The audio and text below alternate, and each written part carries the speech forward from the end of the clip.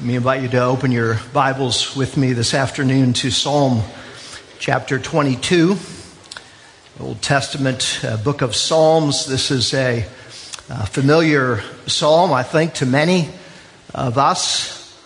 One of the Old Testament messianic psalms. It is a psalm of David.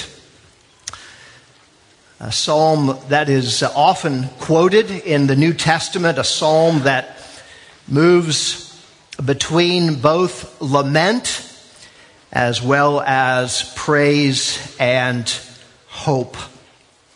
Let's look at this psalm together. I'm just going to read the first 18 verses this afternoon, although we're really only going to focus on verses 12 through 18. Hear the word of the Lord. To the choir master, according to the doe of the dawn, a psalm of David. My God, why have you forsaken me? Why are you so far from saving me from the words of my groaning? O my God, I cry by day, but you do not answer, and by night, but I find no rest. Yet you are holy, enthroned on the praises of Israel. In you our fathers trusted. They trusted, and you delivered them. To you they cried and were rescued. In you they trusted and were not put to shame.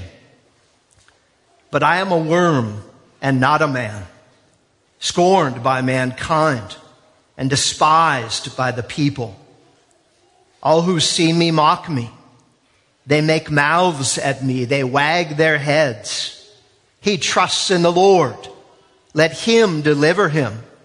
Let him rescue him, for he delights in him. Yet you are he who took me from the womb. You made me trust you at my mother's breasts. On you was I cast from my birth. And from my mother's womb you have been my God. Be not far from me, for trouble is near, and there is none to help. Many bulls encompass me. Strong bulls of Bashan surround me.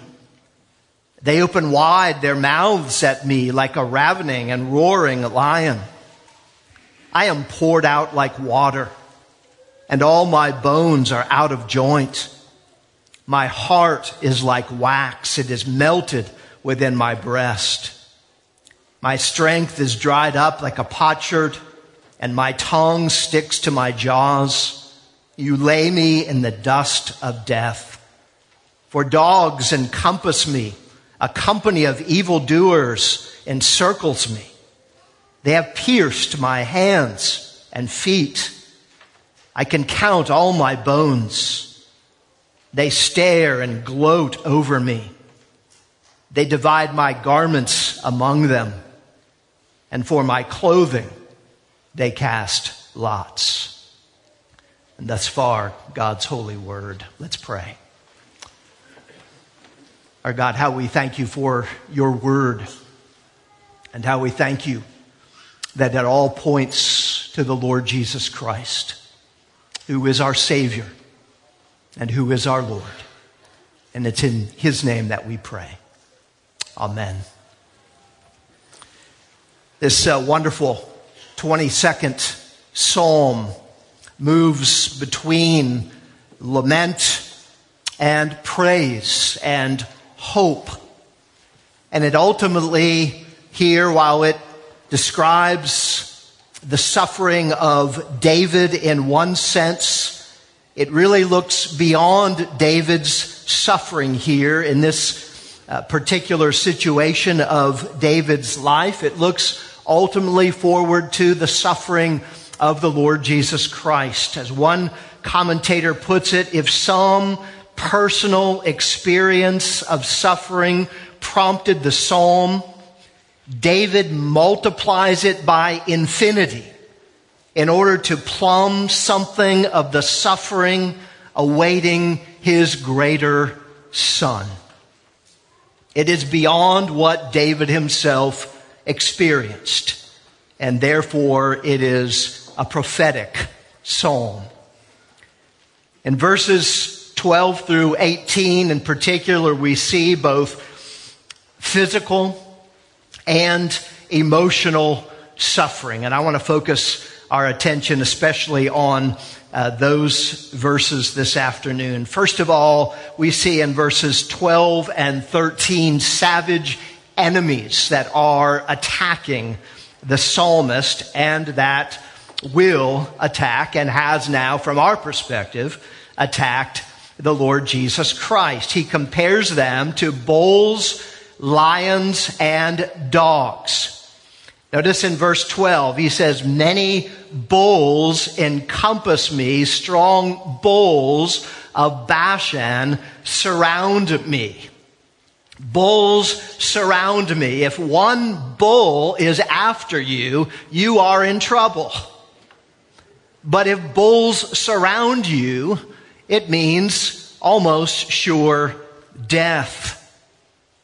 Lions are ravening and roaring after him in verse 13. Fierce and ruthless, without pity, waiting to completely devour him on this occasion.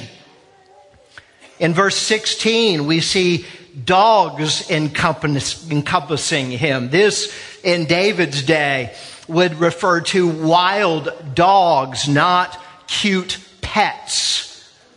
We have dogs today who are cute pets. This was not the case in the ancient world. Dogs were not cute pets. They were wild animals. I know there are 3 or 4 families in this church who live in my neighborhood. And yes, when you walk by our house and our dog is out in the yard, he barks at you. But if you come into our house, he becomes a pussycat who kind of just wants you to pet him. He's not as mean as he seems when he's outside. He's really a cuddly wimp at the end of the day. These are wild dogs who indeed go after and seek to devour. Bulls, lions, wild dogs.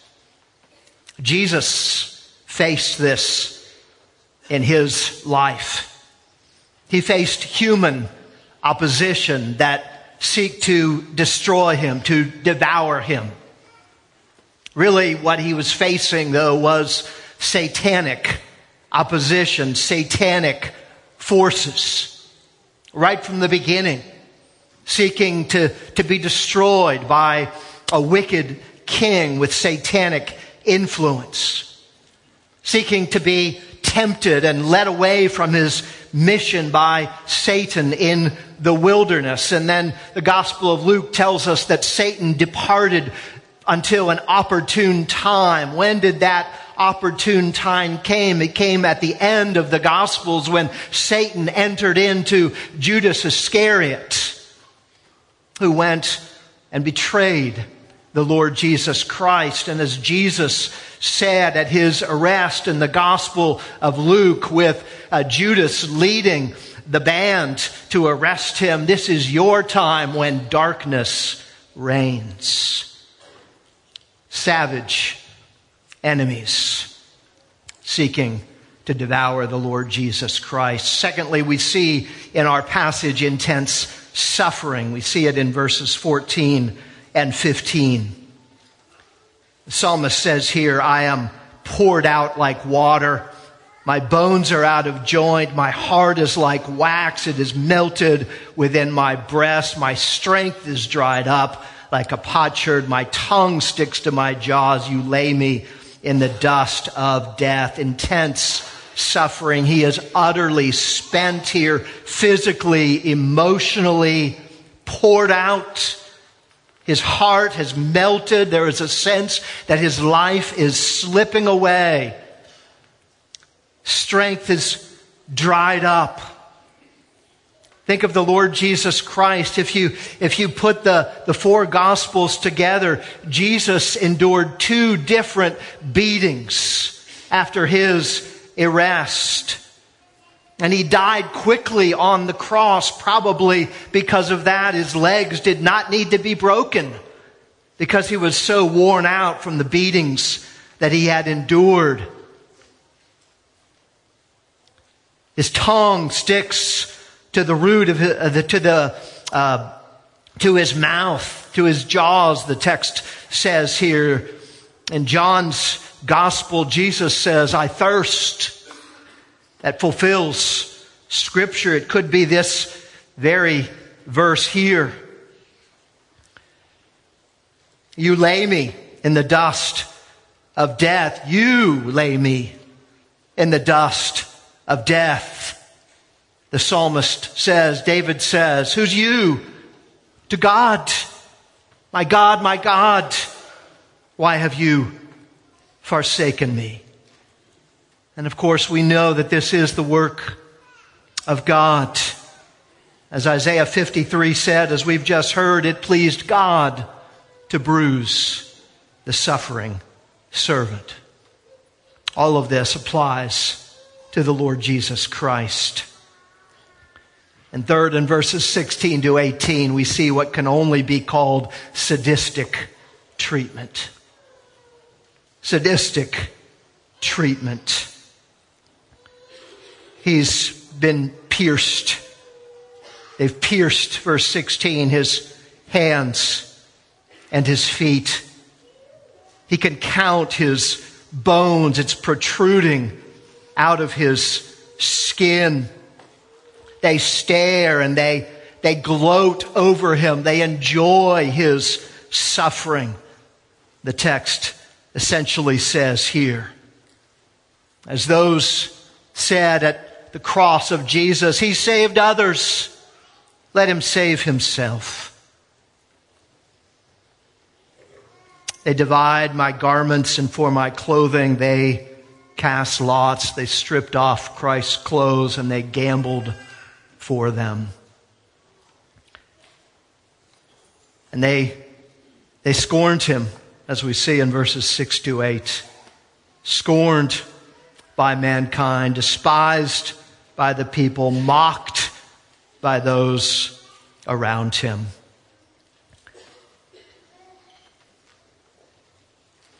Opposed by man was David. Jesus opposed by man, by Satan, and even by his heavenly Father, God himself. Verse 1 says, my God, why have you forsaken me?" For David, he only seemed to be forsaken by God. Jesus truly was. Truly was. Abandonment. The Father turns away. The Father literally pours out his wrath and his judgment on his own beloved Son, breaks the eternal fellowship with his Son. This is unlike any other. Is there any sorrow like Christ's sorrow? We can know something of it, as David knew something of Christ's suffering and sorrow. And so that enables us to go to Christ. To go to Christ in our times of sorrow. As Corrie ten Boom once put it, there is no pit so deep that he is not deeper still. No pit so deep that he is not deeper still. More importantly, the Lord Jesus Christ suffered infinite suffering to save his people from their sins. Praise be to God. Let's pray. Our Lord Jesus, how we thank you for your great love for sinners. How we thank you that you entered into the depths of suffering, even the very wrath of God, to save us because you love us. We pray this in your name. Amen.